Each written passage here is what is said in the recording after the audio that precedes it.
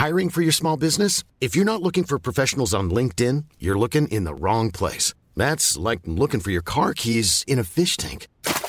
LinkedIn helps you hire professionals you can't find anywhere else, even those who aren't actively searching for a new job but might be open to the perfect role. In a given month, over 70% of LinkedIn users don't even visit other leading job sites. So start looking in the right place. With LinkedIn, you can hire professionals like a professional. Post your free job on linkedin.com/people today.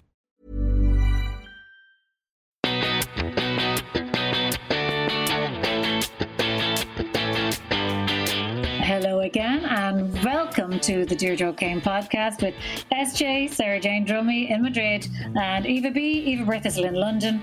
Thanks for joining us. SJ, you had a successful birthday party for Lewis yesterday. Hurrah! It is nothing short of a Christmas Easter miracle. Isn't it always? I mean, don't you always just feel so relieved when a child's birthday party is over and it's been done? Yes. Like, oh my God. It is. Well, we have experiences of it not going that way. Before I even got pregnant, Ellie said to me, okay, I'm happy to have a baby, but we're going to make a deal here and now. I am never, ever going to a children's birthday party. And we shook on it. We shook on it. And since that deal, he has never attended a child's birthday party. Because we're now at a place where it generally... No, they're horrendous. They're just horrendous. Just can't bear them. Enormously. It makes me feel ill. Even discussing it, I feel ill. I've always loathed them. Loathed them. Wasn't Ellie very smart? I mean, that's the best prenup I've ever heard of. It's very good. It's a very good prenup. And everyone knows about it and they all make a joke of it and are like, oh my God, that's so clever. So clever.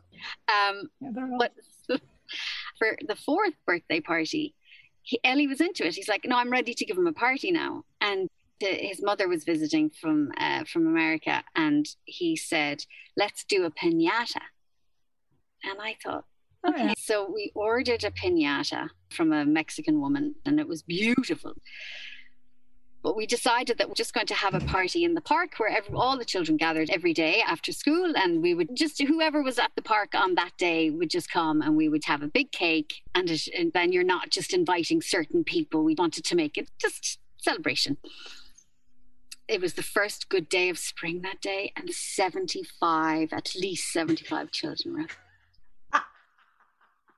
Jesus. Sense of dread because we arrived early to put up the fucking piñata.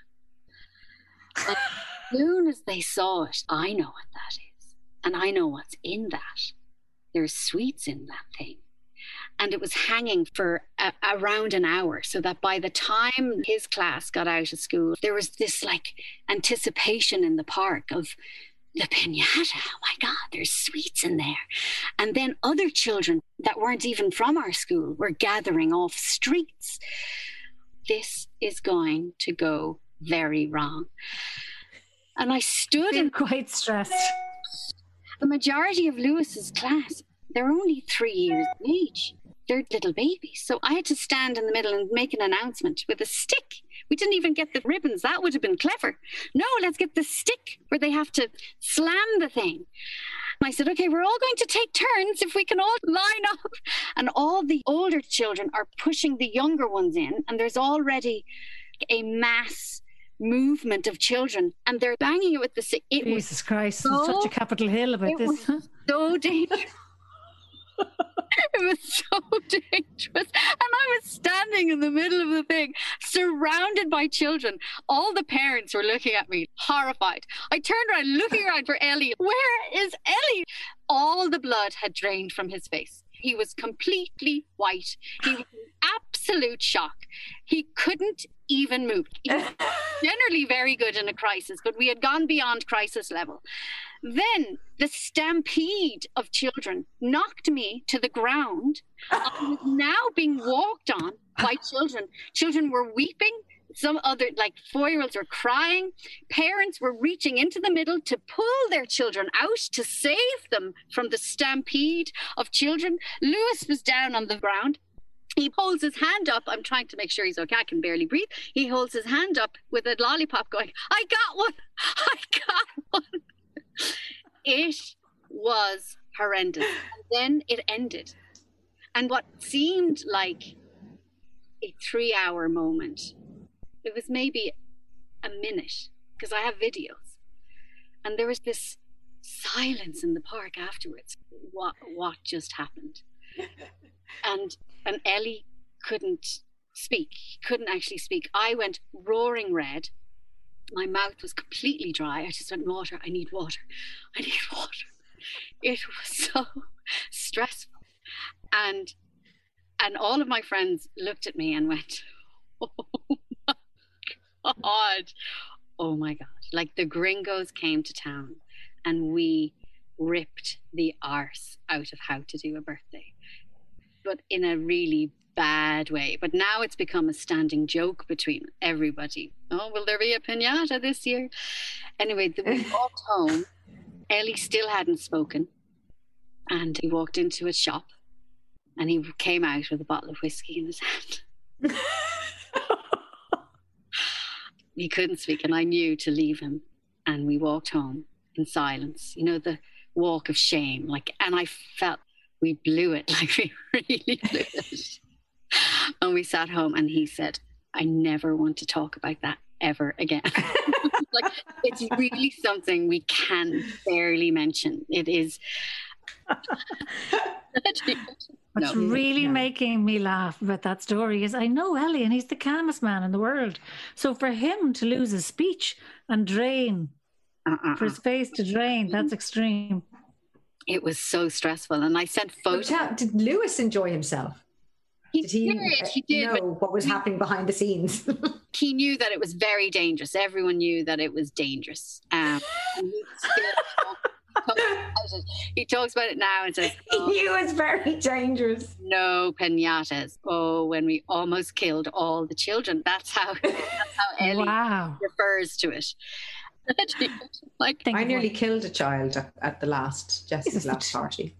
Severe nut and dairy allergy, and I knew this. And we even had the party in a venue that doesn't have any nuts or dairy. I was all over it, and I assured the parents, "Don't you worry, I am all over this." And I got a certain type of cake as the main cake, little cake pop things, and I had dairy in them. And I went out of my way. I got special cake for the child with the allergy. And in the melee and the chaos of packing up, parents arriving, getting coats, I forgot about the special cake and I gave them cake and a stick going, thanks so much now, off you go, cheerio. And I was in the car and about 20 minutes later I went, no. And Ross was like, what is wrong with you? I was like, he might have eaten it. Oh my God, this is awful. I might have killed a child. He was like, what are you talking about? I was like, I had the phone out and I was trying to get hold of the parents and I couldn't, they weren't picking up. And I was like, oh dear Jesus. And I had everything was flashing before my eyes thinking, I've killed a child. Do you know what? It's enough. Called the brother of the father of that child and said, you got to get, because they were the two kids, the cousins were at the party. And I was like in floods of tears going, you have to get hold of them. Where are they? I'd given him the wrong cake. And he's like, I'll call. He's very laid back about it. This is serious. And he called back about 10 minutes later, which felt like 10 hours. Oh, he's fine. His cousin was sitting beside him in the car and went, you can't eat that, as he was unwrapping it. And all for the cousin, same age, 7 years old. She saved the day. Like, I still haven't gotten over it. Yeah, it's very stressful. Yeah. I'm sorry. So stressful. The drop off. So stressful. Lads, it's too much responsibility. This, the allergies and the this and the that child. That's why I was always allergic. They are your responsibility. The parent's not there. It's up to you to make sure they're okay. Yeah, no, I to be fair, once I got to age 6 or 7, I never had a big party again. I always kept it to like, you're allowed to have 5 kids, and that's it. I couldn't handle a big group. Even the 5, like I was always still stressed with that. It'll never be that bad again. It'll never be that bad. No. But you see, as they get older, you don't have parents. where you can just do the drop off. And you see, the boys are much harder than girls. Like I remember I used to take like 6 girls and we go to, those fun soap shops. And sure, the girls are grand, but boys are mental. So boys have to be outside, like it's a football party usually. Girls are in a soap shop. I love it. That's hilarious. Like literally, you can go to soaps. those shops where they do shops. Lush, what do you call it? Lush. Yeah. Lush. You had a Lush party. Yeah, I had a date them on the bus. I hate the smell of Lush. You're walking down It the street. literally gives me a migraine as soon as I smell it by 10. Try 2 fucking hours in Lush with 9 other kids making soap and see how you like it. Oh, horrendous. Horrendous. I'm going to tell you about an awful night I had the other night. I'll preface it first by saying, in my 20s and 30s, I suffered panic attacks. And ongoing and throughout. And I'd maybe go through spells where they were bad and then I wouldn't be so bad for a while. And I remember it started in my early 20s and literally went right through into my late 30s, I'd say.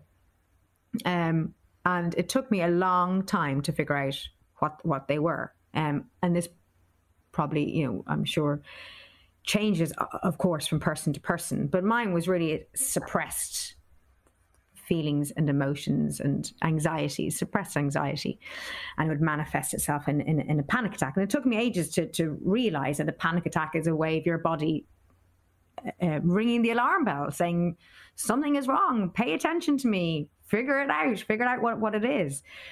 And I did, through therapy, I found out what it was, and they dwindled, and they went away. But they're very, very scary things. In the moment when I was having them, it literally felt like there was a hand around my throat, and my throat was getting tighter and smaller, and I couldn't breathe, and I'd gasp for air. And sometimes I'd have them very, very silently. I could be in a cinema, and the person who beside me wouldn't even know, and I'd sort of, in my head, be having these feelings and these sensations, and then I'd sort of talk my way down. And with time, I always knew the only thing that I could keep saying to myself, because I knew it somewhere in the panic, knew it to be true, was, you are going to come out of this. You did the last time. You're not, because when you're having it, you think, this is it. I'm going to die. I'm not going to be able to get another breath into my body. Oh my God. But somewhere back there's another voice saying, but you did come through the last time and you will again. And I got it. I was able to have them without anybody knowing. It was all sort of in my head and in my body, and I would have them in places where people, that were right beside me, and they wouldn't be any the wiser. That's how sort of part of my life they became. And a funny example of one, there's not many funny examples of panic attacks, but I was in the only time I've done a spin class. And I was in my early 30s, and I was actually quite fit then. I went to the pre-kids, obviously, and I went to the gym quite a bit. And I never went to spin. And I went to a spin class, and of course, there's a dark room, and the music is thumping, and there's somebody, shouting at you to turn up the whatever, and you're sweating, and it's a crowded room, and it's all actually quite stressful, and the music's getting louder, and you're trying to keep up with it, and it was really hard. And I started to think, oh my God, I can't actually get enough air in, and oh Jesus Christ, I think there's a panic attack coming on. And because your feet are strapped into the pedals and the spin bikes, I was going, I'm going to have to get off the bike. And I went to get off the bike, and the feet were still stuck into the straps, and I fell on the floor, and I couldn't get up, and I was going, I can't get my breath. And so they had to call somebody in who scooped me up and carried me out of the gym room, and they carried me into I don't know why they chose this place. Maybe they thought that that's the only place they could lie me down. There was a creche in the gym, and they brought me carrying me like this in their arms up in the air, carried me into this creche, and I'm there going, trying to calm down and get the air into my lungs. And they lay me down on this blow up mattress of like an island, like a child's like soft play corner of the creche, and it was like cornered off with a tiny little gate that toddlers could play in, but they kicked the toddlers out, and they put me on this blow up soft play mattress and covered me with towels. And I remember looking over and seeing like these little toddlers like leaning over this little gate going, who is this crazy lady who's literally lying on her back going, oh my God, it's spin, I should have done the spin class, I'm right in the thought that you were having a heart attack. What they thought that I have. I remember they gave me a bag to breathe in and out of. Oh yeah, the brown. They gave me a sandwich bag that was white on one side and clear on the other. You could see what type of sandwich you're having. So on one side you can see my panicking face breathing in and out of this bag. On the other side it's just white. And I eventually got my hospital. If you're taken to hospital with a panic attack, they will tell you to blow into a brown paper bag. Had that experience. But just terrifying. I felt more foolish in the creche in the gym. I felt a bit silly afterwards. But on the whole, they were very unpleasant things, obviously. And but I stopped having them then. And but I had one the other night and got into bed. And what was strange about it was that I didn't recognize what it was, because it was different from any panic attacks I'd had before. It wasn't to do with my breathing. I just felt, I think I was on that cusp of falling into sleep. When your thoughts kind of start to become slightly dreamlike. That almost sort of, in your subconscious. And I think I was on that brink where I had maybe dipped into sleep, but then sort of came around again and felt very confused. I felt like I couldn't sort of get my thoughts straight, and I felt very discombobulated. And I sat up and I was just like, God, I feel really weird. And Ross was asleep beside me. So I go up and I'll go into the bathroom, and I went into the bathroom and I wasn't feeling great. And then my heart just started to race, and I felt really, really out of it and scared. I felt very scared and then panicky. But again, like I say, my breathing I wasn't feeling restricted, didn't feel tightness in my throat. So I didn't recognize it as a panic attack. So I thought I was going mad. I thought something, if either of you, I know one of you may have, had a little smoke of a spliff over the ears. Yeah. It was like which I experienced a lot of whiteys in my teenage years, trying to keep up with the boyfriend who liked the spliff. And I just threw whiteys all the time. Didn't suit me at all. It was like a whitey. It was where I just felt, oh, geez, I feel like I've gone out of your mind, out of my mind. Do you feel like, and you feel a bit crazy. I just think I'm not. And I started thinking, how am I going to look after my kids? Maybe this is it. Maybe I'm going to be stuck like this. What? And the more it was I was sort of over analyzing what was happening to me in the bathroom, and I started thinking, what about when I go away in my next job and I'm in a hotel room and this happens to me? What am I going to do? And my heart was racing. I thought, I'm going to have to go I have to wake Ross up. And I went and I woke him up, and I was just like, I just feel really weird. And I burst into tears. As soon as I said it out loud, I burst into tears. And he was great and talked me down. He put some needles in me as well, which was amazing, because I just sort of, I could literally feel my heart slowing down to a normal pace. And he just slowly started, he just kept talking me around, calming me down. And I came out sort of the other side of it. And I was just like, I don't know what that was. It was really scary. And it wasn't really until the next day when I was talking to one of my dearest friends, Paul, who's also happens to be a psychotherapist. I'm very lucky I have these amazing people in my life that have these incredible jobs that they can bring all their love, but all their expertise to the table as well. And I told him what happened, and he said, he just nailed it. He said, what interests me, he said, what stands out is the fears you were having in the bathroom, which were, how am I going to look after my kids? What's going to happen if I'm away? And I feel like this.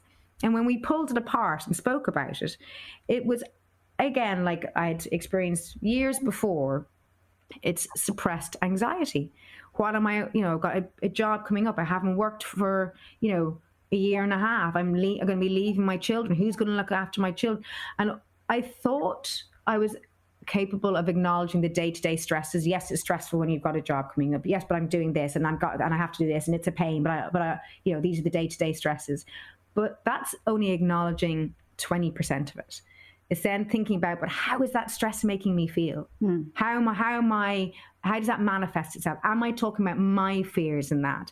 And I realized I was sort of trying to manage everybody else's fears, trying to get everything sorted for the kids and set up for Ross and assure him that the dates will work and everything will be okay. But actually I wasn't thinking about, how stressful am I finding this? How stressful do I find it being away from the kids? How stressful do I find it going back to work and not knowing what it's going to be like?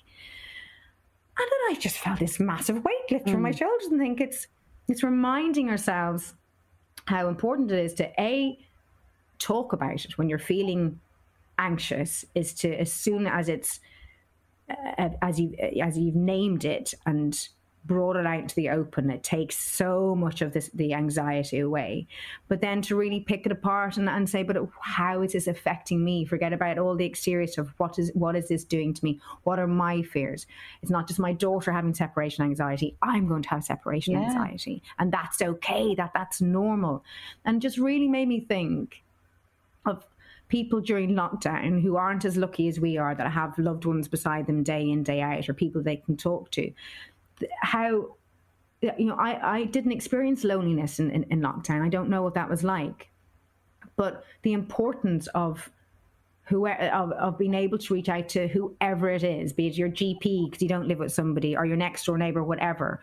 But that human connection, how essential it is when you're struggling, it just sort of highlighted to me how fortunate we are, but how important it is to always talk about what's worrying you, what's troubling you, no matter how great or how small. That's all mental health. And as soon as I did it, it melted away. You still have the day-to-day stresses, but I know what that was now, and the relief is tremendous because of it. Do you think, Eva, that you didn't recognize it as a panic attack because it had been so long since you'd had one?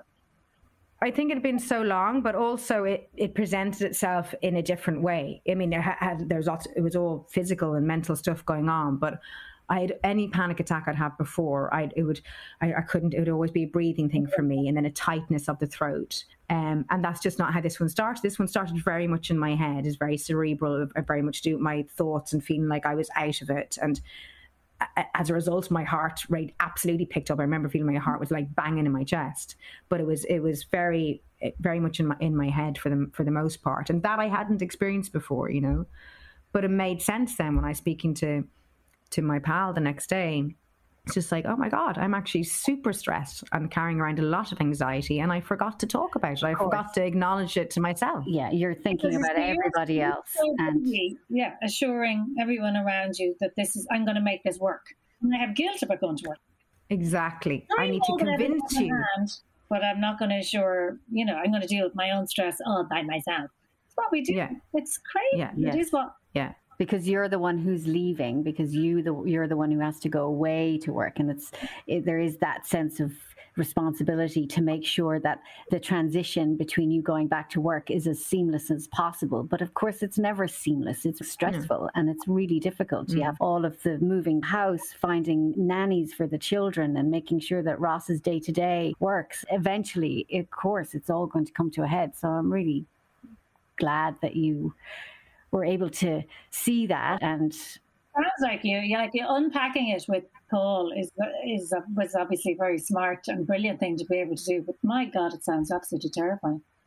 But isn't it amazing that we can get to that stage, or I can, thinking that you're dealing with stuff because you're still talking about stuff, but you're not talking about all the stuff, and the stuff that really matters and affects you, and to such an extent that your body then goes, notice me. As you were saying it, I was thinking about all of the things that I'm suppressing, or I was thinking about all of the little niggles and going, oh, that's probably because of that.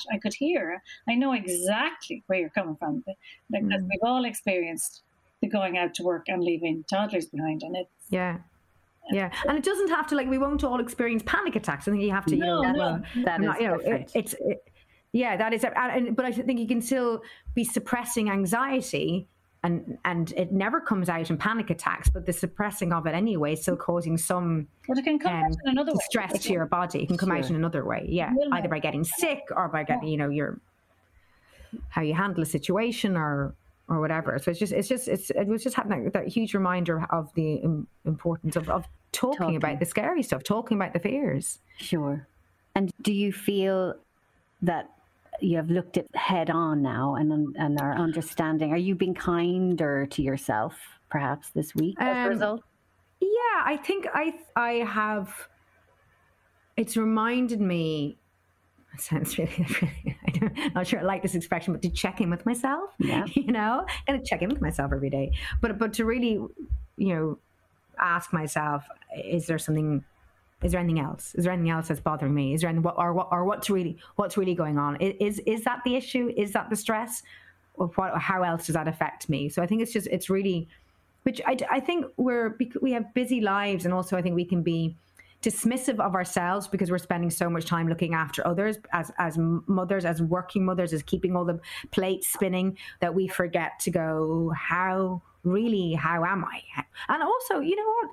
We're just coming out of a pandemic. So maybe the things that we were able to do before to release that stress and anxiety, we haven't really been able to do a huge amount of, I think that's a really good point. And I don't actually think we fully know how quickly we'll be able to get back into the routine or get back up to speed with what we did previously.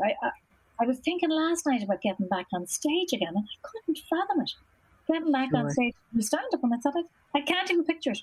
I just can't imagine what it is. So it's so interesting, that, isn't it? It's into the work as well. You see, you're jumping into the job, and you're going 18 months. 18 months. Yeah, but also jumping into a job when things aren't entirely in the clear either. There's things where the situation on set will be different to how it normally is. Yeah. So there's the element of the unknown, of uncertainty, which I think immediately makes people feel unsafe. Yes. And I can't quite picture that because I don't know how it's going to be like. I knew how it was before, but I don't know how it's going to be like now. And be that doing, your stand up on stage, or, shooting your next movie, or on set acting. She's like, that used to be the place that I knew where everything happened. And now I haven't been on a set since COVID. I don't know what that's going to be like. I don't know what my traveling from here to Budapest is going to be like next month, or I don't have, so those uncertainties certainly add to all the stress, for sure. And also, you would have seen Paul more. You do rely on our friends more, but we're not actually in a position to see our people as often. That's right. We usually go out for a spot of lunch, and you're able to vent all this. With yourself. It's that essentially is checking in with yourself. You just do it with mates. And also, I think, we shy away from the stuff that we're most scared about, so that's the stuff that I don't realize I'm actually really feeling, because it's the scary stuff. It's we don't like to admit that we're feeling really vulnerable, or that we're feeling scared about what we're about to do, or the worries about your children. Okay. I mean, nothing compares with them. I mean, any of my sleepless nights, I can more or less guarantee have been an anxiety about my kids. And a worry about either my not being around. And it could be the most basic thing of, did I leave the vegetables with the potatoes, with the thing for the dinner? Did I leave everything exactly there? Exactly where it is. And the details. And did I not? And are they going to run out of milk? And I don't think I left Daniel's jacket out, but I know it's going to be cold tomorrow. And he might. And that's a constant conversation, isn't it? Yeah. Constant. Is the biggest contributor, I would say, to any of my anxieties ever. And that is just, and I don't care. I don't care what anybody says in relation to this argument. Men are amazing. I've married a good one. I think we all got lucky, in fact, with our partners, and they are very hands-on. But they don't do this. I have not seen Steve toss and turn about tomorrow's dinner, or the fact that he will not have a coat, or that this might happen, or that might happen. Whereas I am catastrophizing. Catastrophizing. Cat in the hat. Thank you, catastrophizing. I still can't say it. Catastrophizing. Thank you. They don't do it to the same extent. So that has to be a Mother Nature thing. That has to be a maternal. It's just not the same. It's not the same. No, I agree. Not that he doesn't have the same love for his children, because he does, and adore the ground, for sure, and worry about them. Of course. Not to the level of detail that I'd be doing.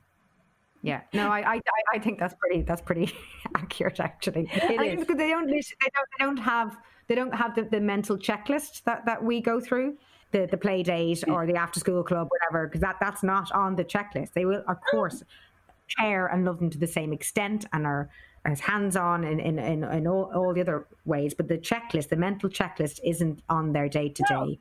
When I went away for the jobs that I would do initially when we first arrived here, like that, I know I'm going to be gone for a week.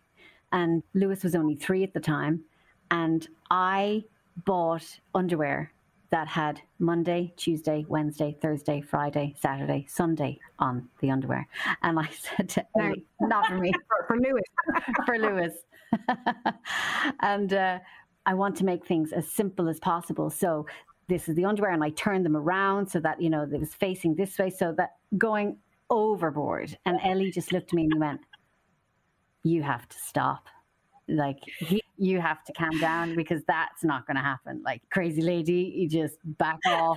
What goes on at home while you're away is a boys' thing. We do our own thing, our own way, and it is cool. And it's sure enough. We will wear Sunday's pants on Wednesday. Like all that. And now when I go away, Lewis goes, huh, because Ellie wanted to set up a feeling that when mom goes away, it's not a bad thing, that they do different things, but they do it their way, and it's not so structured and organized. But well, I used to be very envious, and I won't be popular for this opinion, but I was always very envious of my fellow colleagues, my comedians, because I was, for about a decade, I was always the only woman at work. So no matter what club I went to, I was always the only female comic. And a lot of the times, now many of them have kids, and loads of kids, and they're great dads. But when we went out on the road, I just knew that they didn't have the same worries, because they were leaving a mother in the house who was all over it. And even though I felt perfectly safe, as I said, I've got a very hands-on, well-able, capable husband who did it graciously and well.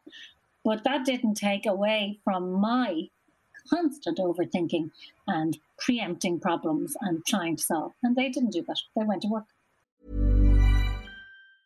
Mom deserves the best, and there's no better place to shop for Mother's Day than Whole Foods Market. They're your destination for unbeatable savings, from premium gifts to show-stopping flowers and irresistible desserts. Start by saving 33% with Prime on all body care and candles. Then get a 15-stem bunch of tulips for just $9.99 each with Prime. Round out Mom's menu with festive rosé, irresistible berry chantilly cake, and more special treats. Come celebrate Mother's Day at Whole Foods Market. I'm Sandra, and I'm just the professional your small business was looking for. But you didn't hire me because you didn't use LinkedIn Jobs. LinkedIn has professionals you can't find anywhere else, including those who aren't actively looking for a new job, but might be open to the perfect role, like me.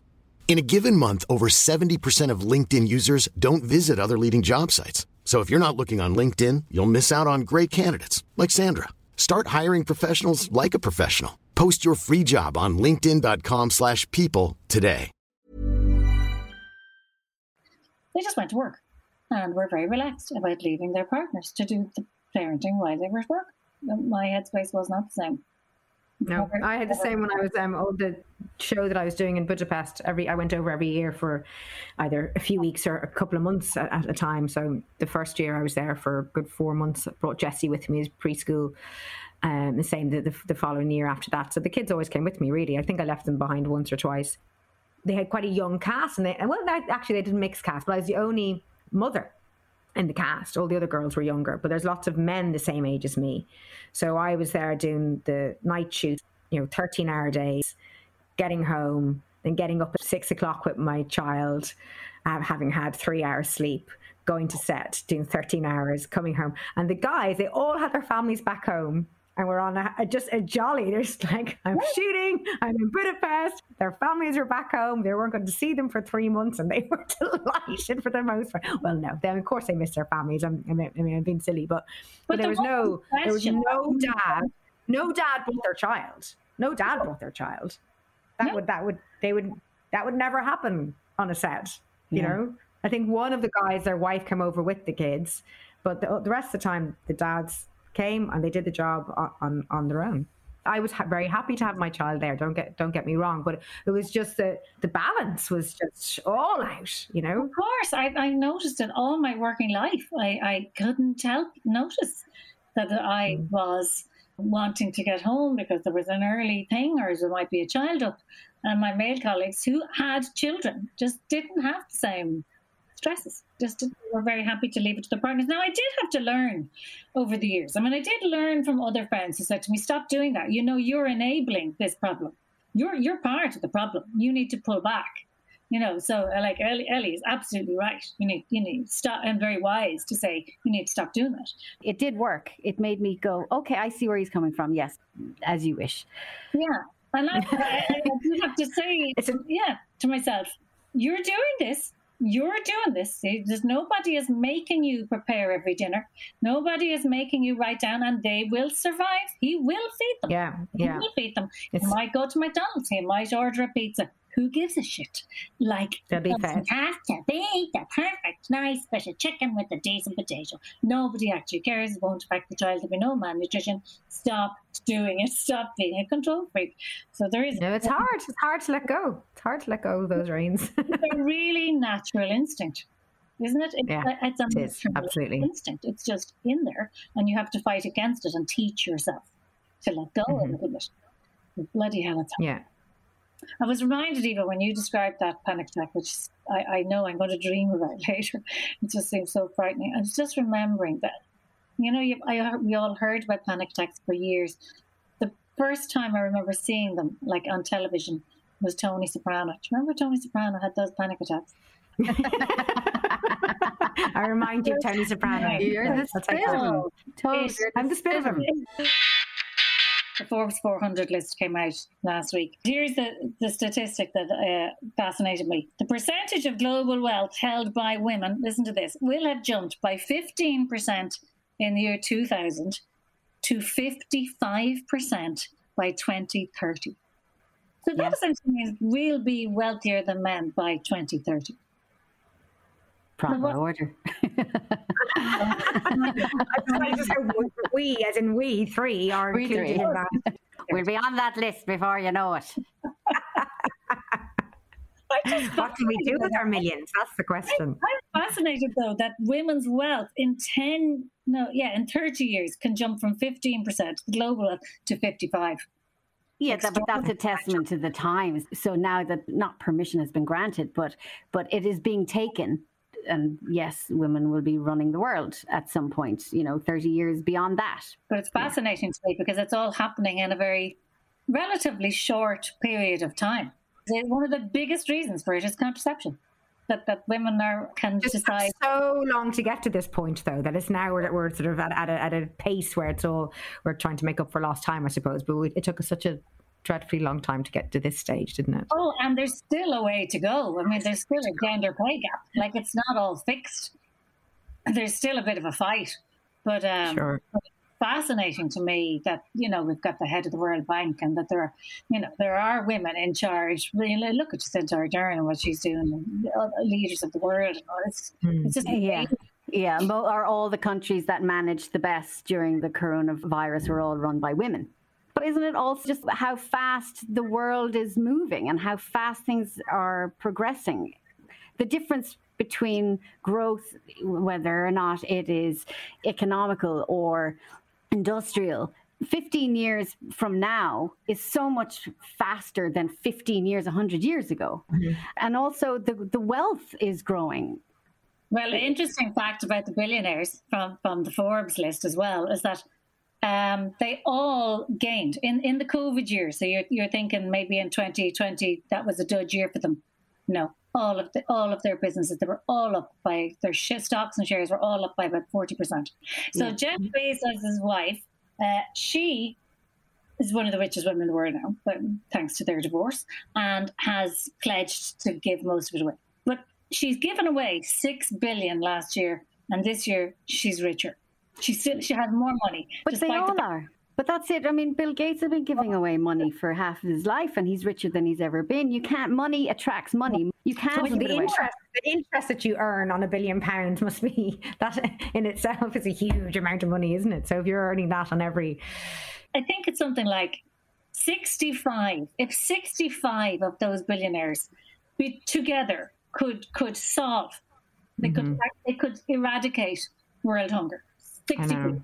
Yeah. 60 people. It's just like, pull your fucking finger out and do it then. I know. This is the question. This is the questions I'm always asking them, and I'm always trying to fathom their wealth, and just to fathom it. But so much of their wealth, though, is caught up with stocks and shares. Yeah. But they do have a lot of it in their accounts, and they are percentage in their offshore accounts. A certain number of billions of dollars just sitting that could be spent.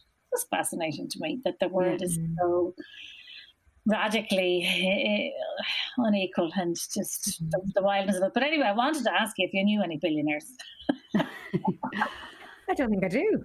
A couple. There you go. She knows. Can't tell you who they are. I'm not telling you who they are. I can say. How do they live? Tell me about their lives. Are they very happy? It's all relative. Yes, I do believe that no matter how much money you have, it's all relative to your relationship with money.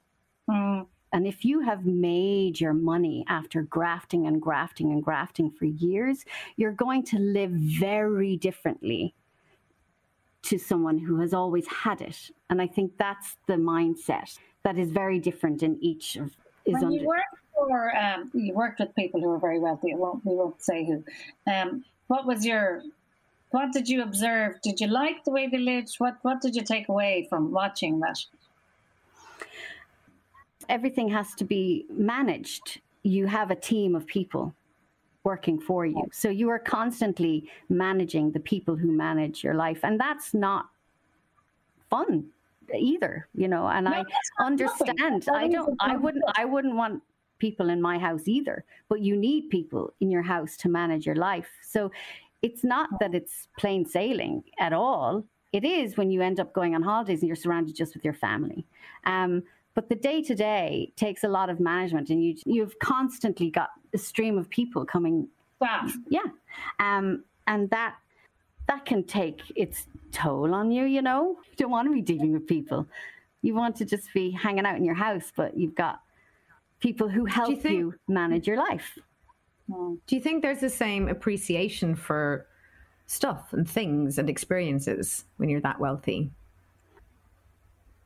It depends. It really depends on the people. Like I know that even amongst the uber wealthy, it's just this kind of strange dichotomy of we're happy with what we have because what we have is normal. So this is the thing, this is what interests me. So wealthy people surround themselves with wealthy friends. Yes, so of course. That is their normal. Yeah. And that is, but they didn't all come from that. So how do you forget? How do you lose sight? And, let's take Gwyneth Paltrow as the perfect example, right? This girl just absolutely blows my mind.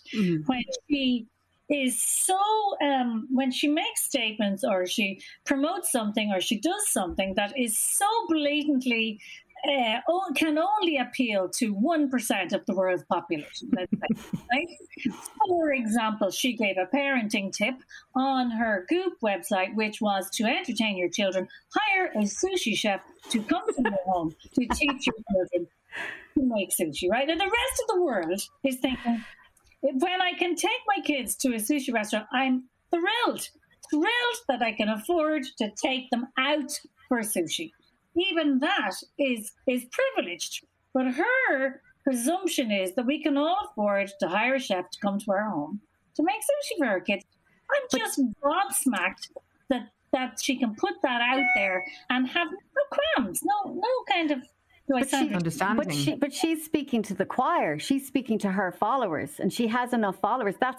She's not speaking to us. She's not talking to us. She doesn't give a shit about us because we're not buying into the brand, right? We're not. That's true. But the sad thing is her choir is us. Like you're talking hundreds of thousands of followers who are aspiring to her lifestyle, right? They want. Yeah, and that's the whole, I think, what happened with Instagram as well, isn't it? You have this insight in these little snapshots of people's amazing lives, be it the Gwyneth Paltrows or whatever, living in Malibu and incredible mansions and on holidays, wherever. And we like to look at those things. And I'm not saying necessarily we, but possibly the majority, look at those people and they either aspire to be them, or wouldn't that life be lovely, or have their imagined, fantasized life, looking like that. They'll have the followers, whether their income they're on or lifestyle they lead.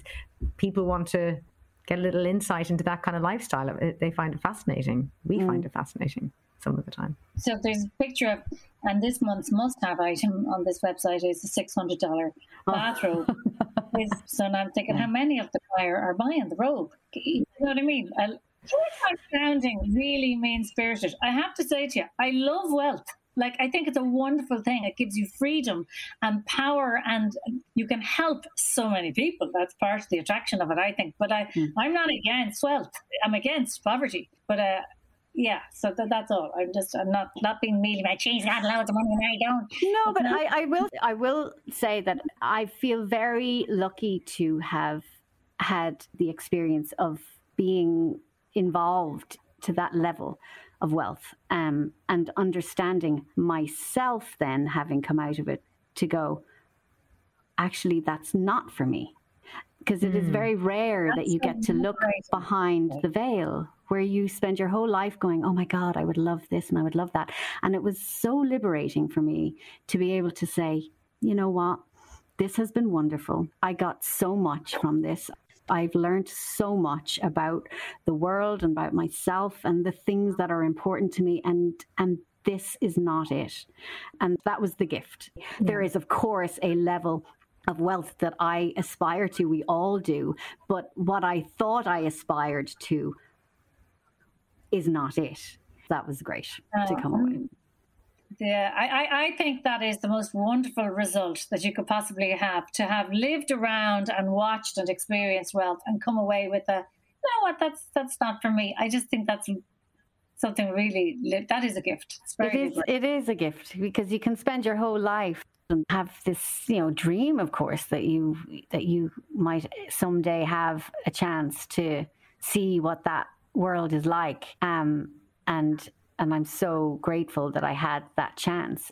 And then to be able to say, okay, I know that this is not for me. And these are not the kind of things that I want to be doing with my life. Because then you can get on with what you really want to be doing and understanding the things. And also for me, it was really the type of mother I wanted to be. I'm not saying that we all do things differently depending on the circumstances that we create for ourselves. But I knew that I really wanted to be more hands-on than I would allow myself if I was working at a very, very high level. You have to give that responsibility over to somebody else. And that, I realized, for me was, this isn't for me. It's a very big sacrifice, isn't it? And it's weighing up what's more important, or what you want. That's not a comment against women who work, because we all work and we're all mothers. It's about the management. It is security and management and all of the things that come with that amount of money. My relationship to money is, I think the greatest luxury is to have enough money to not be worried about money. Yeah. So apparently it's 60 grand. Yeah, I remember reading, it was a couple of years ago as well, when I read that article, so maybe the figures changed slightly, but they estimated for happiness in regards to how much you need to earn, and to take the pressure off, knowing you can pay your bills, not have the financial pressure, but then not have the financial pressure from the other end. If you're too wealthy and that's what we just spoke about, that the perfect amount is £60,000 a year. Where you get by, you can pay what you need to pay, you can afford maybe your one holiday a year, but you don't have all the other stresses that come from either not having enough or having too much. That's the sweet spot. Yeah. I'm now questioning that figure, because what is it based on? A family with 2 children? Is it based on one individual? Oh, I think one individual. But what if you have a couple of kids, as we all do? Or even or one kid, where you have a family. Is that 60 grand a year still supposed to work no matter how many kids you have? That doesn't make sense. No, I think you definitely need to double up. 2 earners. You need 2. So, okay. Double income. Okay. So, double income, no kids, no. Double income, 2 kids, I'd say. Double income, no kids. Ooh, that'd be nice. Double income, 2 kids.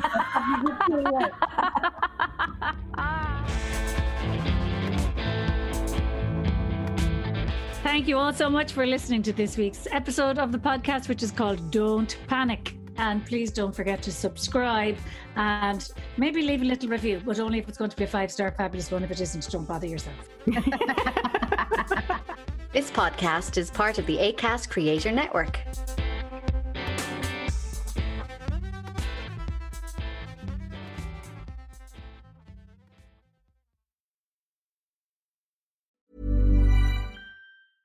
Mom deserves the best, and there's no better place to shop for Mother's Day than Whole Foods Market. They're your destination for unbeatable savings, from premium gifts to show-stopping flowers and irresistible desserts. Start by saving 33% with Prime on all body care and candles. Then get a 15-stem bunch of tulips for just $9.99 each with Prime. Round out Mom's menu with festive rosé, irresistible berry chantilly cake, and more special treats. Come celebrate Mother's Day at Whole Foods Market.